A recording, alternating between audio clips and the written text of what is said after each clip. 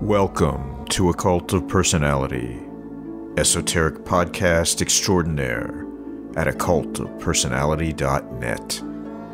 I'm your host, Greg Kaminsky, and your co-host is Rudolph Berger. This is episode number 195, featuring an interview with Gabriel McCaughry, founder of Anathema Publishing Limited and author of Auroræ. This is a special two-part episode, and you'll find the second half available at Rudolph's Thoth Hermes podcast at www.thothhermes.com. A Cult of Personality podcast is made possible by you, the listeners, and by the subscribers to chamberofreflection.com, our membership site.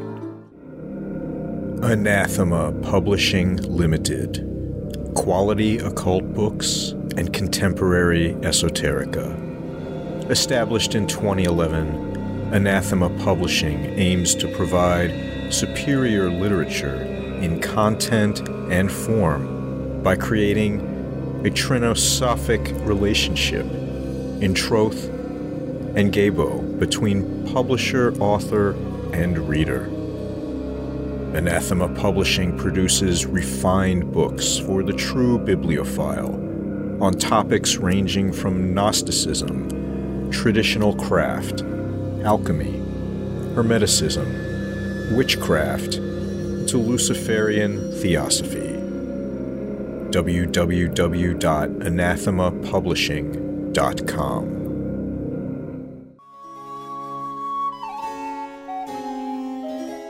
On May 1st, 1776, Adam Weishaupt founded the Order of the Bavarian Illuminati. Weishaupt's goal for the order was to elevate society with the virtues of public education, the ideals of the Enlightenment, and the general liberty of humanity. In short, Weishaupt sought to illuminate the world. Now, over 240 years later, and for the first time in history, the collected works of Adam Weishaupt are being professionally translated into the English language and published in a 24-volume set produced by Malta Minerval Editions. To celebrate the 242nd anniversary of the Order's founding, we are pleased to announce Volume 1, Number 1 of the collected works of Adam Weishaupt will be available for pre-sale at maltaminervaleditions.com beginning in May 2018. To learn more, visit them on Facebook and Twitter at username Malta Minerval or at maltaminervaleditions.com.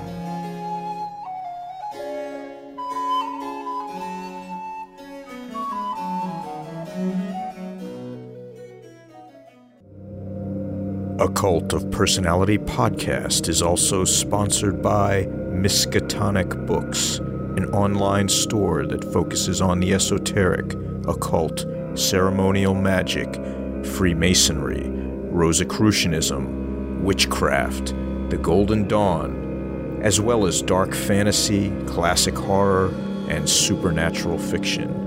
They carry books by all your favorite esoteric publishers as well. Just visit miskatonicbooks.com. Our guest tonight is Gabriel McCaughry, founder of Anathema Publishing Limited and the author of Auroræ, an exploration of the author's devotion to mystical alchemy, replete with cryptic verse, beautiful production, esoteric art and symbols, all synthesized in an act of devotion to the quest for the great mystery. McCaughry's book, like all those he produces for Anathema Publishing, is an exemplar in terms of modern esoteric publishing. The artwork, fonts, paper, and book craftsmanship are exquisite. Auroræ brings the tradition of cryptic alchemical texts into the 21st century with grace and beauty.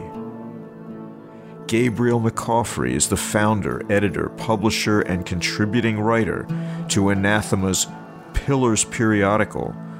Gabriel has fully overseen the creation and publishing of several well-respected esoteric titles, including Craig Williams' Entering the Desert and Cult of Golgotha. A pilgrim in the mystery tradition, Gabriel is deeply fascinated with all subjects relating to alchemy, Hermeticism, and the nameless art. Auroræ is Gabriel McCaughry's first published manuscript, a tome which correlates directly with Anathema Publishing's mandate, along with his unique views and methodologies on alchemical bookmaking. This is very much a continuation in the spirit of his previous contributions to the Pillars occult periodical and elsewhere, but within Auroræ these concepts are fully developed and actualized. Auroræ is your first published work, is that correct, Gabriel? Oh yeah, yes. As far as like a full manuscript, as far as like a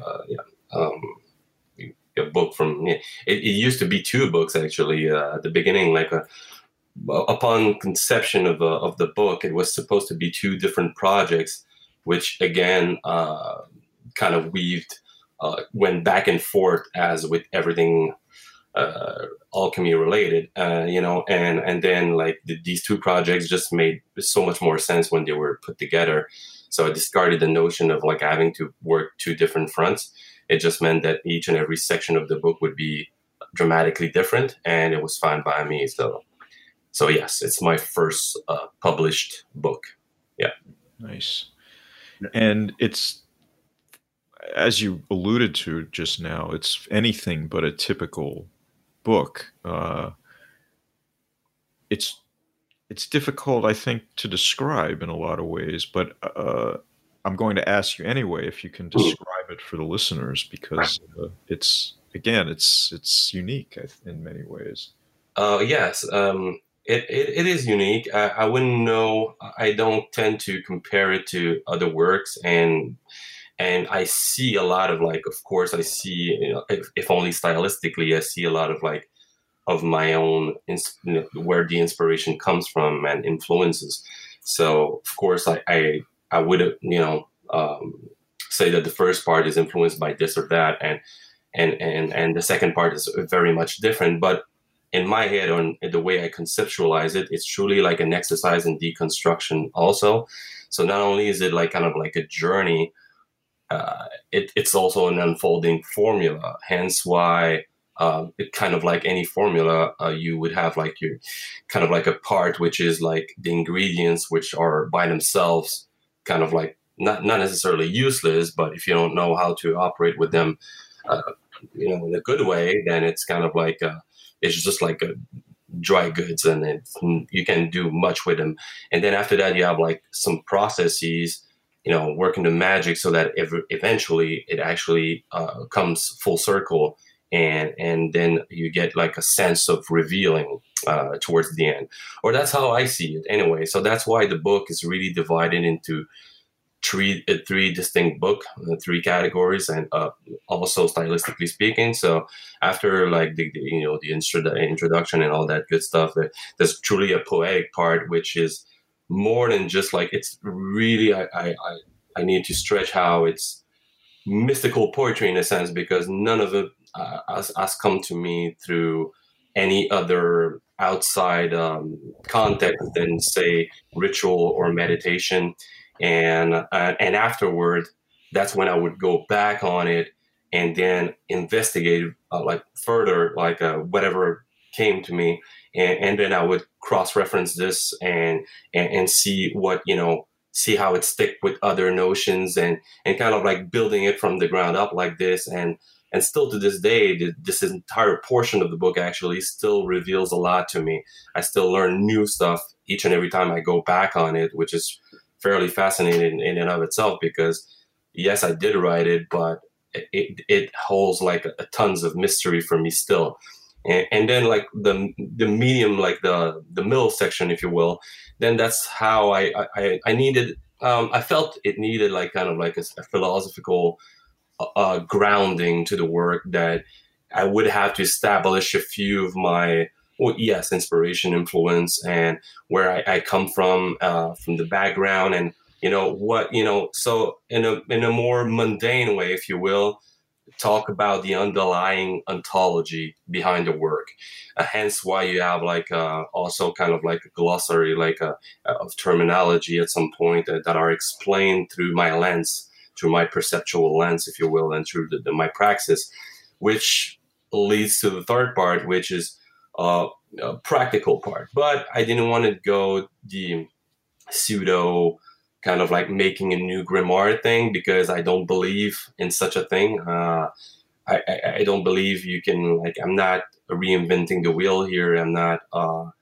I'm seriously just tuning into the various facets of what speaks to me at a deeper level, and then I was just expounding upon and elaborating on what I did, but not necessarily in a way to underline that you should do the same, or that this is something that is easily reproducible for everybody, and that will be bear this X amount of result. It's nothing like that. It was truly that's why I decided to write it as a third person instead, as if it was like a journey, that you were reading more of a diary. And indeed, like at the end, the way to wrap all of this up suggests that this methodology as a whole has a lot to provide, only if you take it for yourself and make it yourself as well, like or actually adapt it in such a way that it'll speak to you,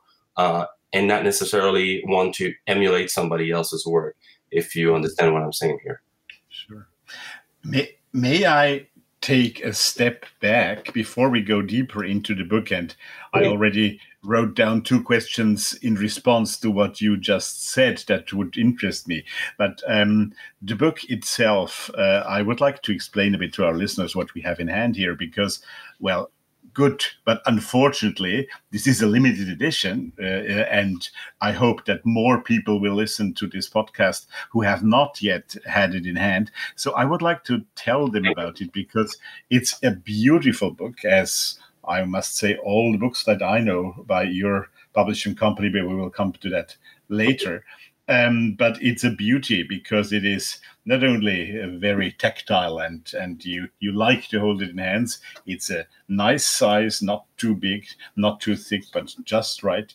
And it has a beautiful cover with that golden on some brownish linen, I guess it is, cover. And in the inside, we have all those, what would you call them? It's a mixture of pictures, sigils, if they are,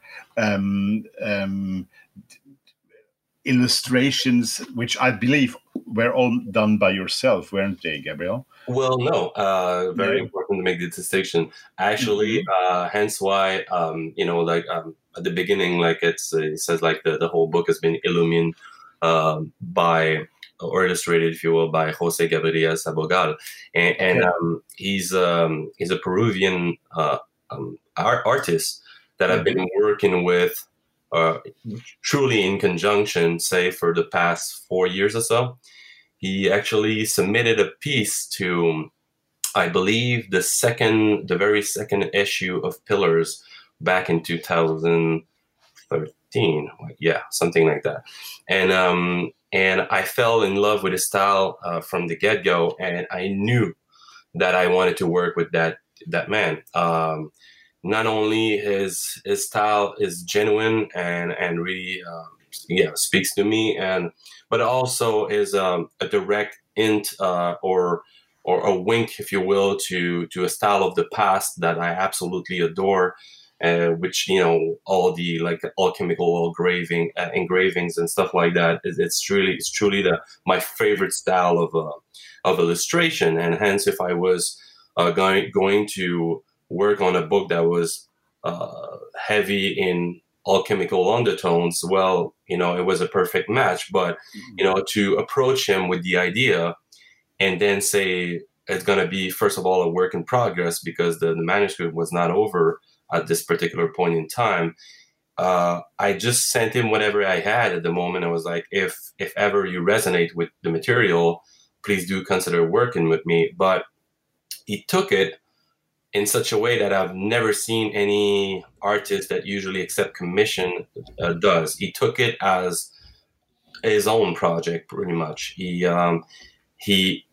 took the time and effort, and we went through many separated ritual, him in Peru and I in Montreal, but still we were working the same material and absorbing the knowledge and really going back and forth on a very regular basis with many ideas and enhancement and ways to.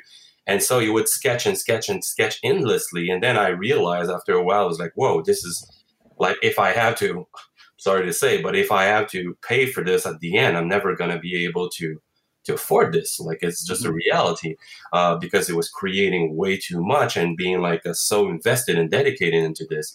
And so I plain offered him, I was like, at this point, all in all, this book took me 10 years of practices and writing down and chopping and parts that hadn't make no sense anymore and kind of revising and all that good stuff.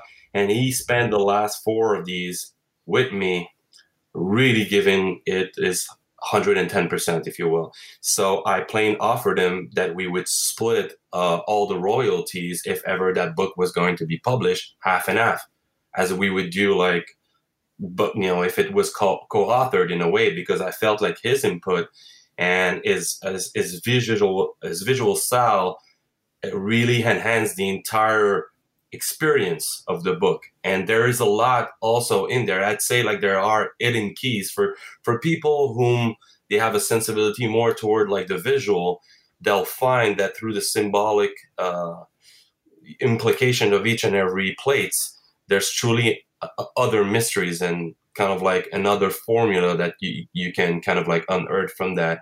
So yeah, he's a solid guy. I absolutely adored working with him, and now that's how we go at the even splitting like I feel it's both our baby, if you will, in a weird way, and he's very proud of the end result as well. We've been like very thorough presentation wise, and that's why at the very end you also have like a piece of his, like he felt like he needed to write a few pages just to explain a bit more his input and his way to kind of like tackle the whole of Auroræ experience. Yeah.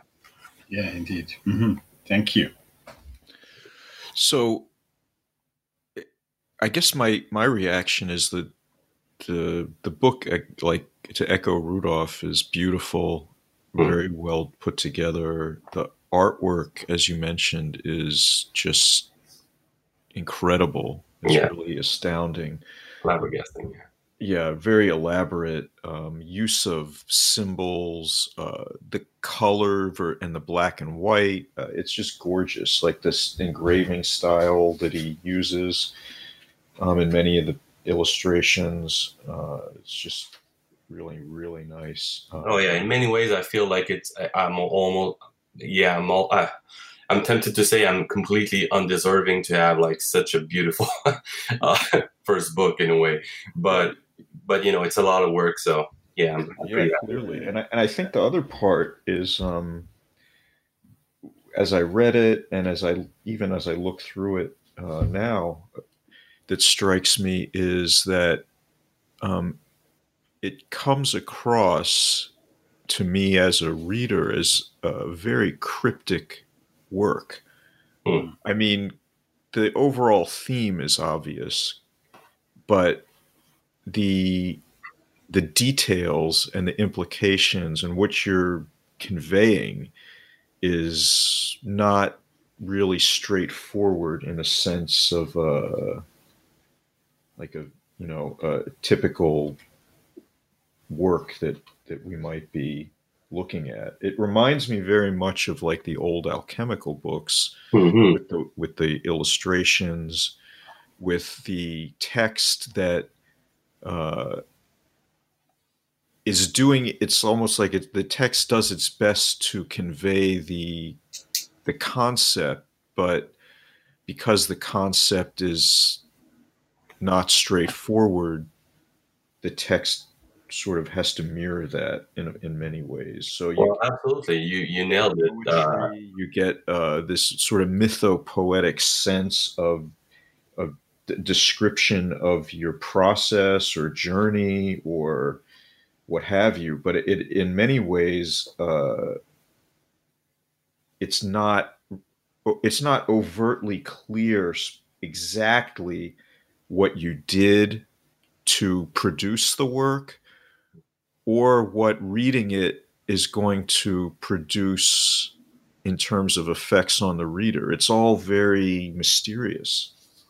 Well, yes, I mean, like well, you nailed it when you said that it's a direct, like, again, it comes from a tradition which is, I'd say, willfully veiled in such a way that it's not necessarily an easy read, and also you have put a lot into it yourself to decipher, like, the many keys, the many, like, I mean, mysteries and puzzles in there, but also that you need to put a lot of, like, effort of your own perception to kind of look at the grand picture and then determine what it did for you or didn't do for you. In that work, it's pretty much why it's also called the royal art.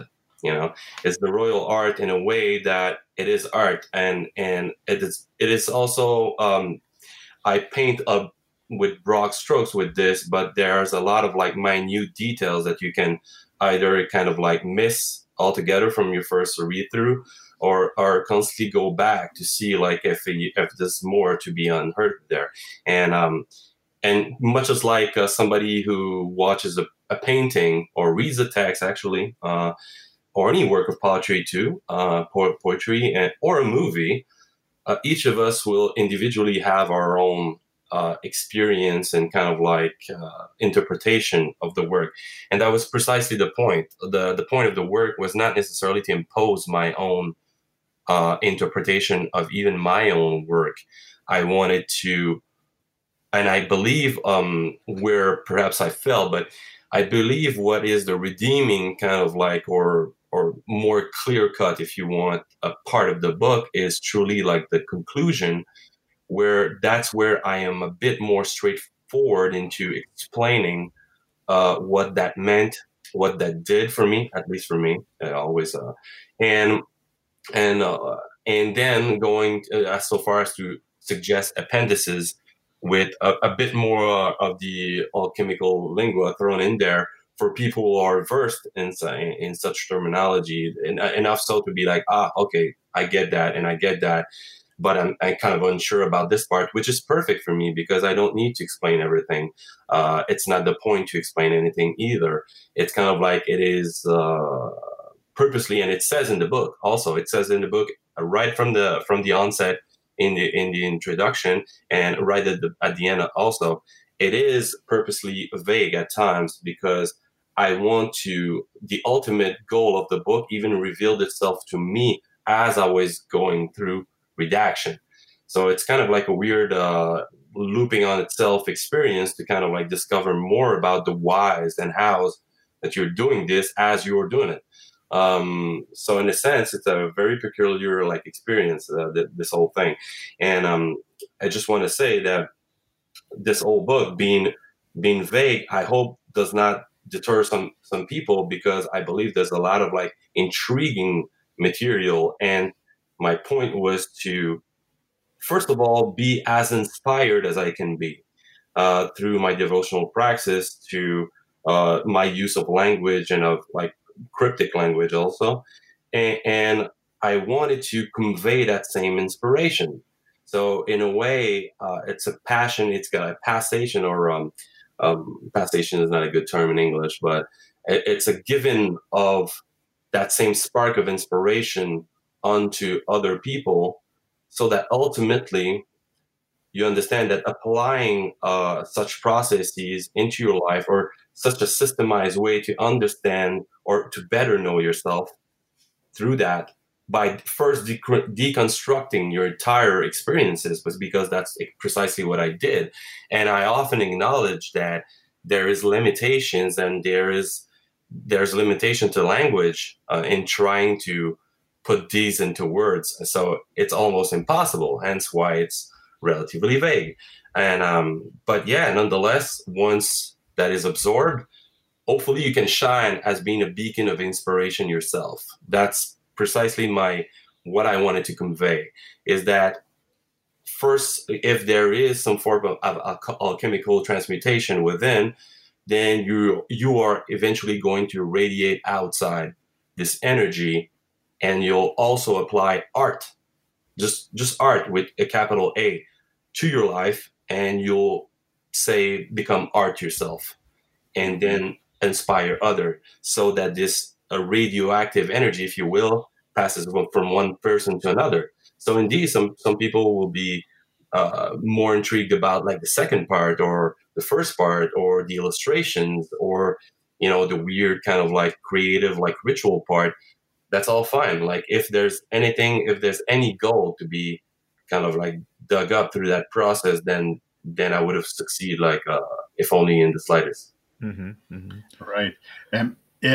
This is maybe a comparison. I'm not sure if you will agree with that, but I can only convey to you how it feels to me. It's more a feeling than anything else. I get the feeling of being a bit a modern version, not in its aim, but in its style and form and approach, Mm-hmm.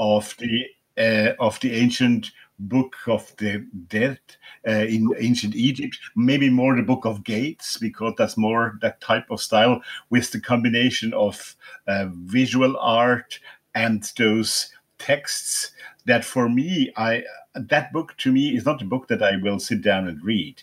It's a book that I will take back again and take one page after the other, or one double page after the other, to kind of like a base of meditation on that Mm-hmm. text.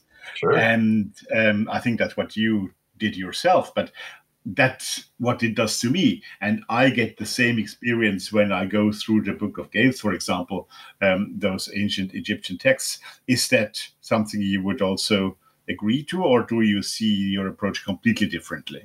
Well, yes, and funnily enough, I don't know if it's the same work, but when I was like working with Shani for the preface of the book, she actually mentioned that the very same thing. So I'm guessing I must have tuned into a certain style there. So.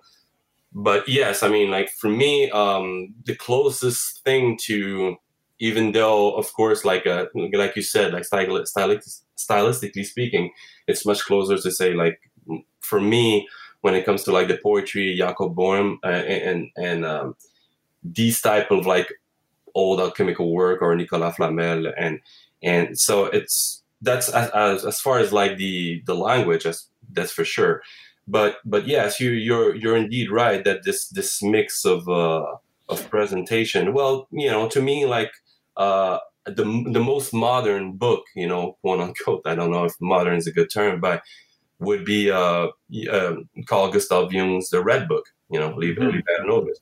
That book really struck me when I read it, because I read it and I was already more than halfway into the book, because the re-edition, or the edition that I bought, was relatively recent, and it just like it struck me, because I've always been a huge fan of Jung's like later in life work, which was leaning a lot into the alchemical and the mystical, and the hermetic and gnostic, and all these beautiful subjects that I absolutely adore, and yeah, when I read A Liber Novice, I was like, well, it truly felt like this one was, my own search of, say, a Sophic stone through Auroræ was somewhat close to his interpretation of dreams in the Red Book.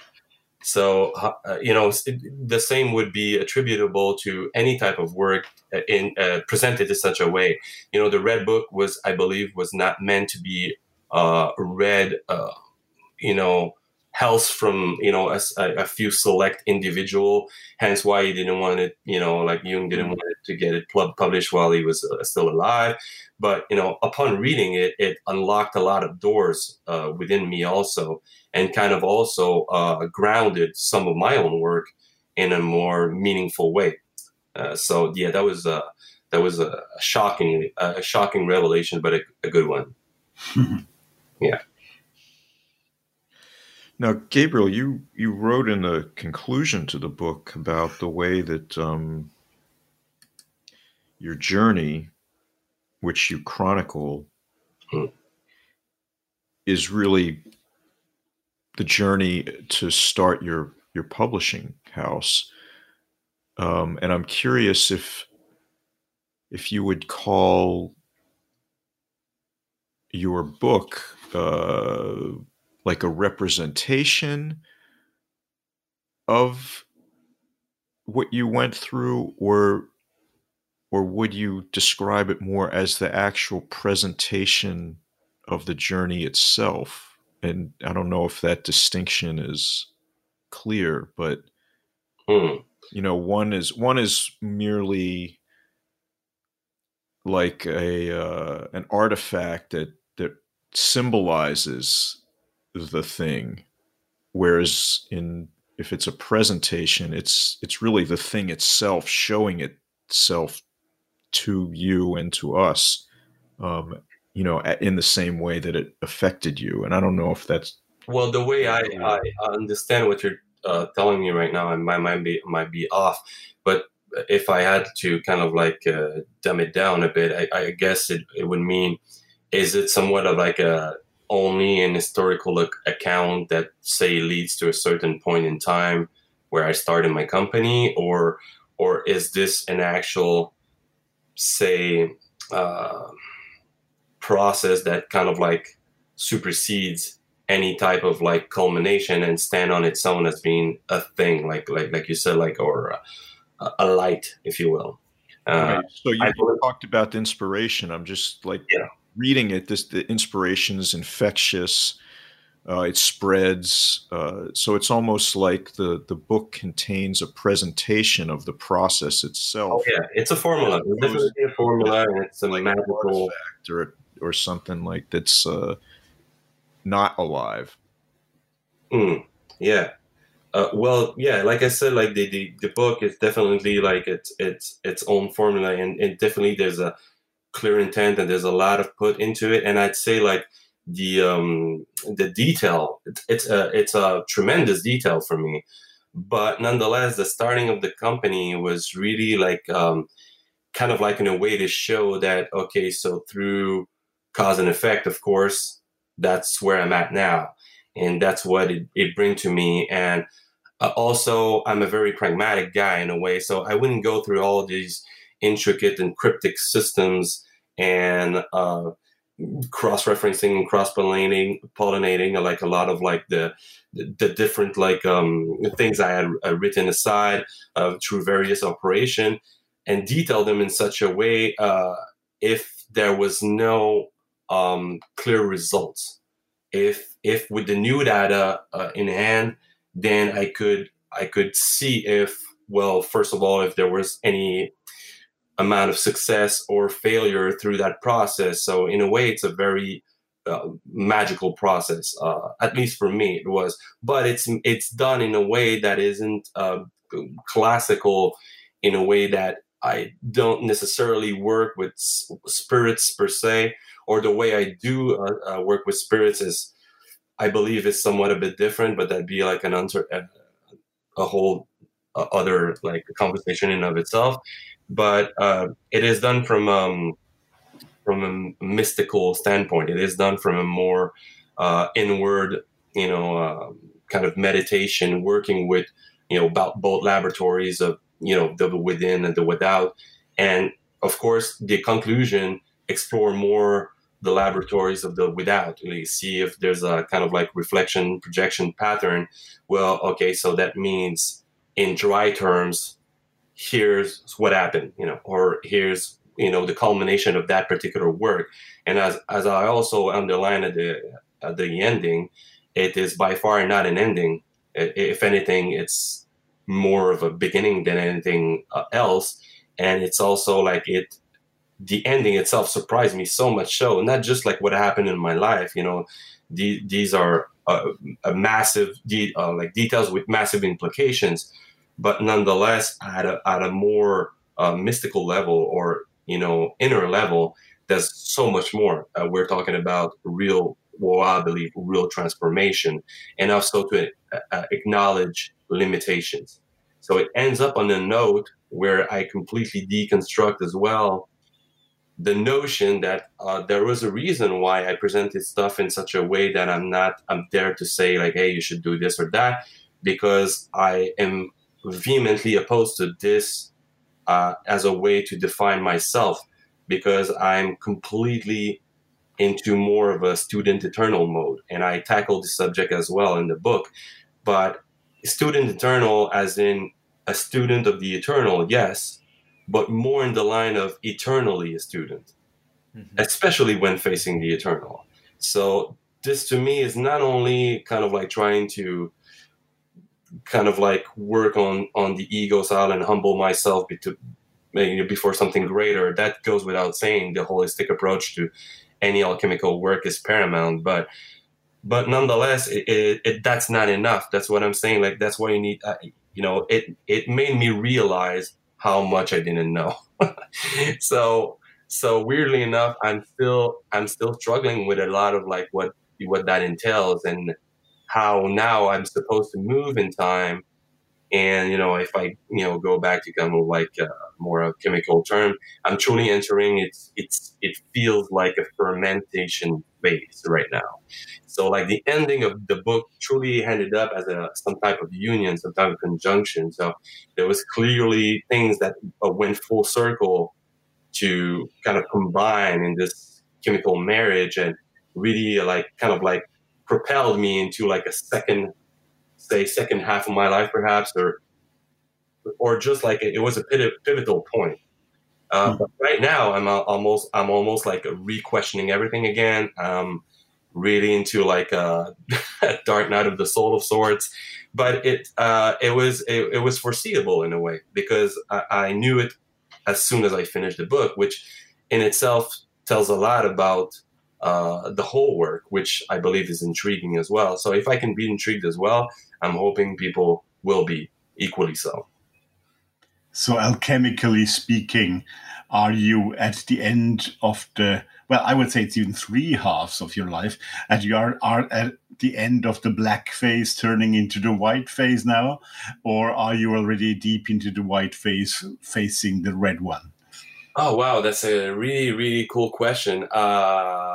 Okay. So that's when, as much as, I'm not by all means, sometimes I'm not like the best of experts in the field, far from it. I'm learning every day, hence why I'm a student. But I'd say, there was it seems, hints that I was, at the end of Auroræ, I was definitely more, it felt like in a albedo stage. It was way more of a whitening stage, because it felt like there was some sort of clarity, and there was some sort of like, I don't know, like a all-encompassing light that made sense of everything. But that light quickly faded away. So, but in a way, if you're familiar with the alchemical kind of like phases, often you will revisit what feels like a second death. That's why I believe that right now I'd be entering my fermentation state, which is the second sort of blackening, with the first being the calcination, of course, which is all fire, which is like, okay, so you should either completely destroy or tame the ego and blah, blah, blah. But right now I'm almost like into like a more of a putrefaction or kind of like divine doubt, which is also like a particular part of the book where I expound upon the virtues of doubt in a holistic manner, is really a part of what I'm currently reliving. Because if anything, like I said, instead of like putting me on a pedestal, that whole ending and that whole combination of the work just showed how little I knew, how completely we don't know much about anything really, and how I am ill-equipped to act as well, which I thought was so amazing. It wasn't at all a negative thing. It just meant that the journey was still ongoing, and that's the beauty of the journey. So I'm feeling, yeah, I'm completely up for it. And actually, if I'm going a bit ahead of myself because I've only just started working on it, but maybe for a year and a half now. But I'm working on another book, of course, which is actually way darker in tone, because it kind of like it begins where I left things off in a way. And funnily enough, I went with the color gradation kind of like theme in this one, from the from the Negredo to the Rubedo stage, but in the next one, I'm really going more through the typical, let's say, or traditional 7-phase of alchemy with the hidden 8th one, and I'm gonna kind of like go through my through this work with my own take and everything I wanted to keep from the first operations, and everything I want to discard. Actually, that's the only way. And I just stumbled upon the fact that I really see transmutation really not as in geared toward changing, but really more focused toward growth and evolution. And there is a distinction to be made there. And I believe nowadays, not to fall into like the modern narrative, but I believe everything is always kind of aim more toward a change, as if it was like just this magical thing, but not so much into evolution itself. So yeah, that's pretty much where my heart at it is right now. And the way I see things is all the information fetched, say, when meditating or doing a ritual, which is kind of like a weird kind of in between, because there's indeed a meditative part to it always, that kind of like puts you in the right zone, so to speak. But this one is a bit more dynamic, because you go fetch for information willfully. And when I do so, all this information from these realms, whether it's the mind that, is seeking at in the realms of peripheral or horizontal level, if you will, of perception, and the emotion are scanning, the below, what's with the abyss and all of this, and the soul aspires to spirit. So all of these come into axial agreement, if you will, and that I work with these influences, and whatever that is bringing is distilled through the body. So hence why the body is so important. And that's where, the gnosis cardia part comes into play, because after that, it's very hard to put into words. It's like really a knowledge of the heart. So how are you supposed to translate that? Well, hence why now we fall into that. The reason why I feel like, whether it be studying Jung or having my own Luciferian kind of like philosophy helps, because then I willfully know that it's going to be just partial revealing. But I know that the translation comes as a dialogue, say, with your higher self, if you will. And the way I see higher self, I explain in the book, it's part of you, yes, but it's also something else. And it's also something exoteric, in this case, Lucifer, or a light, or a guiding mentor figure, if you will. And it's just enough so to make sense of the senseless, if only temporarily. And of course, whatever will be put on paper after that is fragmented beyond anything. So that's why there's no easy answer for that. And I absolutely salute some people who can put this into very regular terms and make absolute sense for people to like, discover something. But that's where, either you fall into the more academic part of it or the more practical. So there's a gray zone there. And like I said, I'm no expert in the field to actually know where to draw the line between both.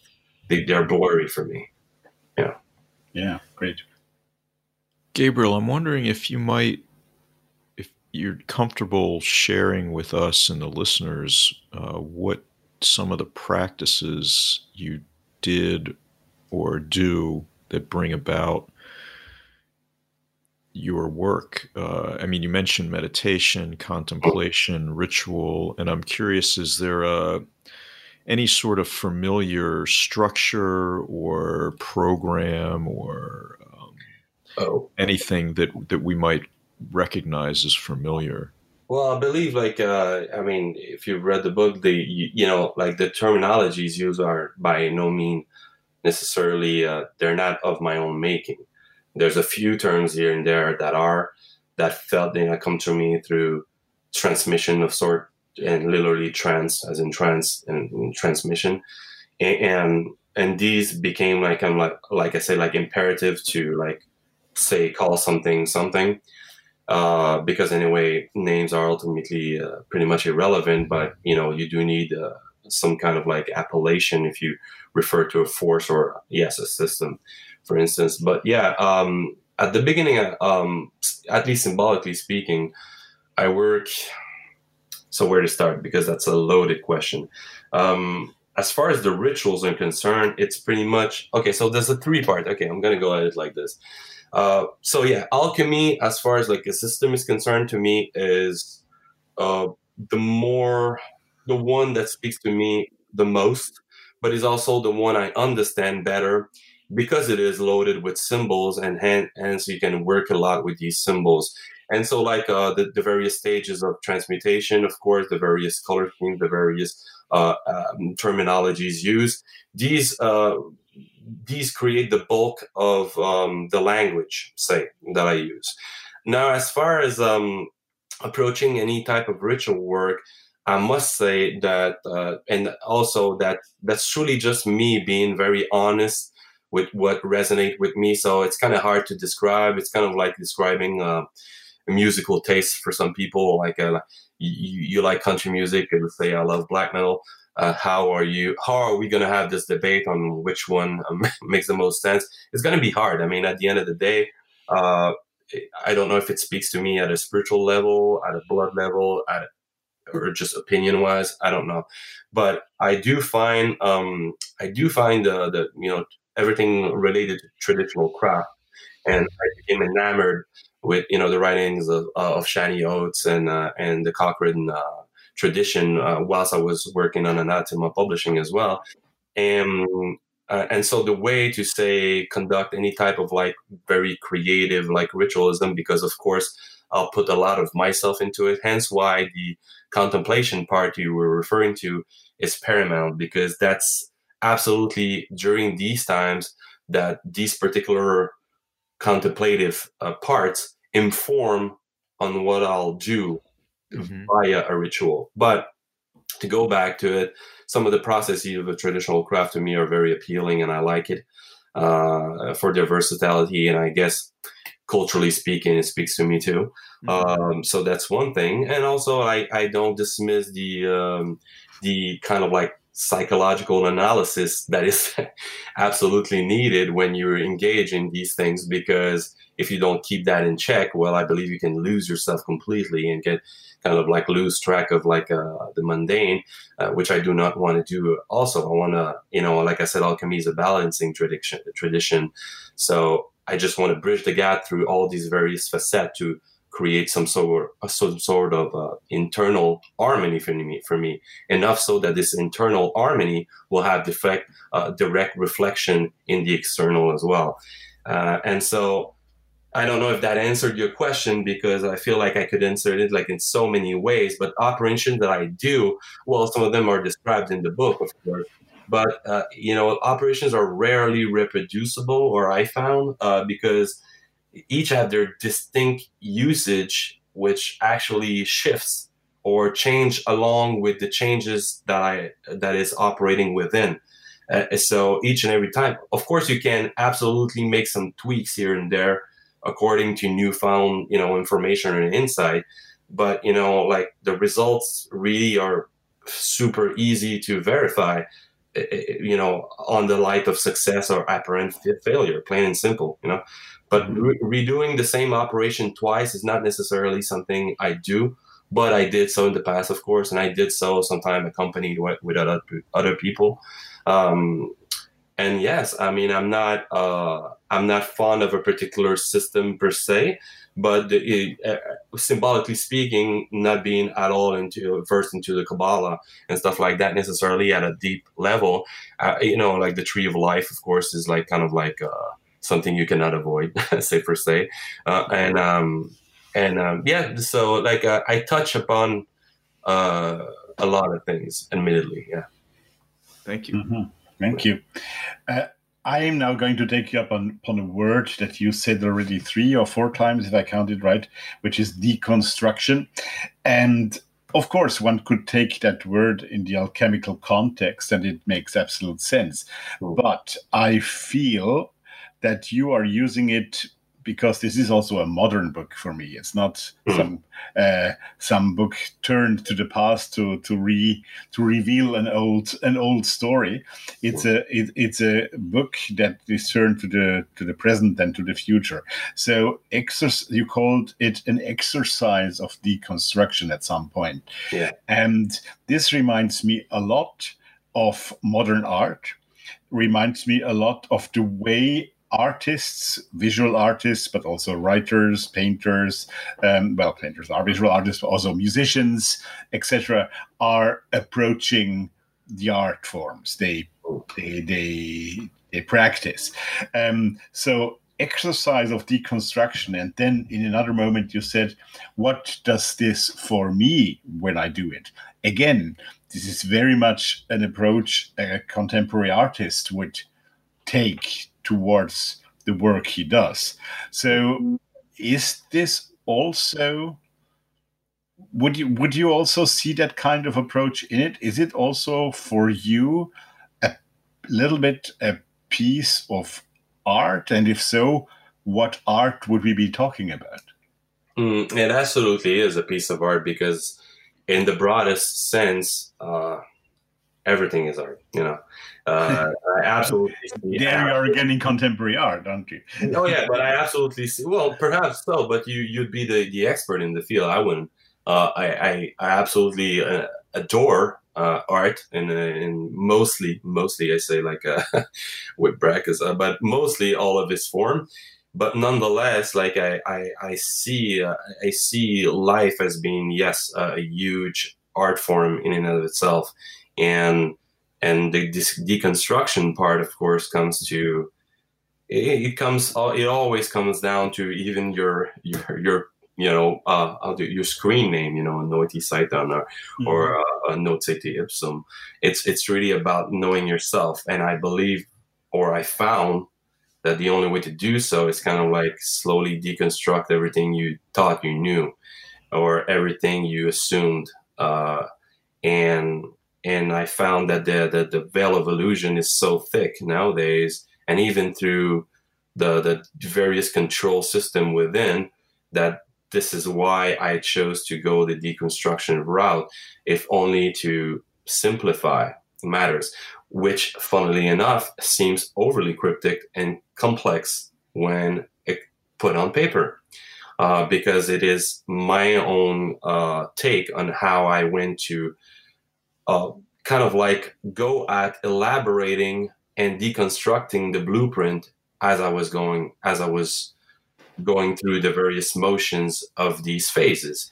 So yeah, it is a mysterious process. It's definitely an artful process, but the deconstruction part, oh my, it's the only way to humble yourself in front of the grandeur of it all, if you will. And at the beginning, I don't know if you guys recall, but in the introduction, then I touch upon a couple of Gnostic kind of like precepts, if you will, principles. And in that intro, well, I touch upon, say, archonic influences or spirits that could be constituted, say, if you see them under a certain light, or certain heretical light in my case, then of course they become kind of like control systems you want to overcome. And I don't see them as being necessarily exoteric entities more than something I really have to understand better about myself. These are self-inflicted restriction. It's just like I put a face and a name on the target in a way, or upon these kind of like barriers and boundaries in a way that perceptually speaking, I can focus my attention on certain archonic influences, which can be detrimental to my overall evolution or growth, and then focus on these. But of course, like, it's not necessarily easy. And you would also see like another well-known kind of precept into this particular way of doing things or particular way of deconstructing is truly a sacrifice of the self to the self. So it's really like, I'm not into Norse mythology by any means. Like, I'm not I know a bit of it, but I know it's very Odinic in a way. That whole principle or motto, if you will.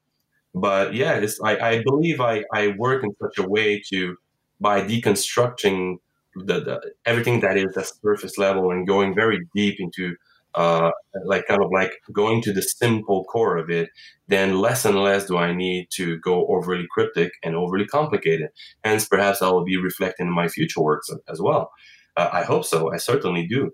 And but yeah, I mean, for me, I see this as if it was like a tiny garden, like a garden of the possible, and you're just seeding micro moments, of reflection here and there, meditation, contemplation, couple of rituals, and hopefully you kind of like nurture that garden enough so that you almost hope to find shards of your own philosopher's stone, someplace into it. But because these micro moments really, like, they're fusing and separating and merging yet again, they influence everything. They truly become like what you see as a manifestation in the macrocosm, actually.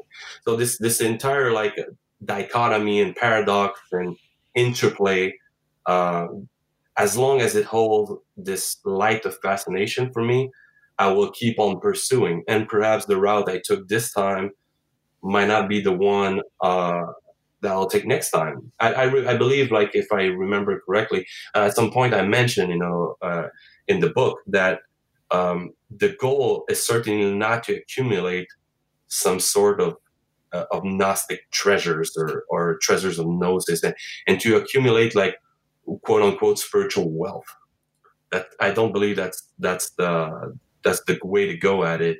It's important to acknowledge whatever you found, but you need to have like a huge questioning and discernment into not wanting to become too greedy, become like a dragon-like figure on top of this spiritual mountain of gold, if you will.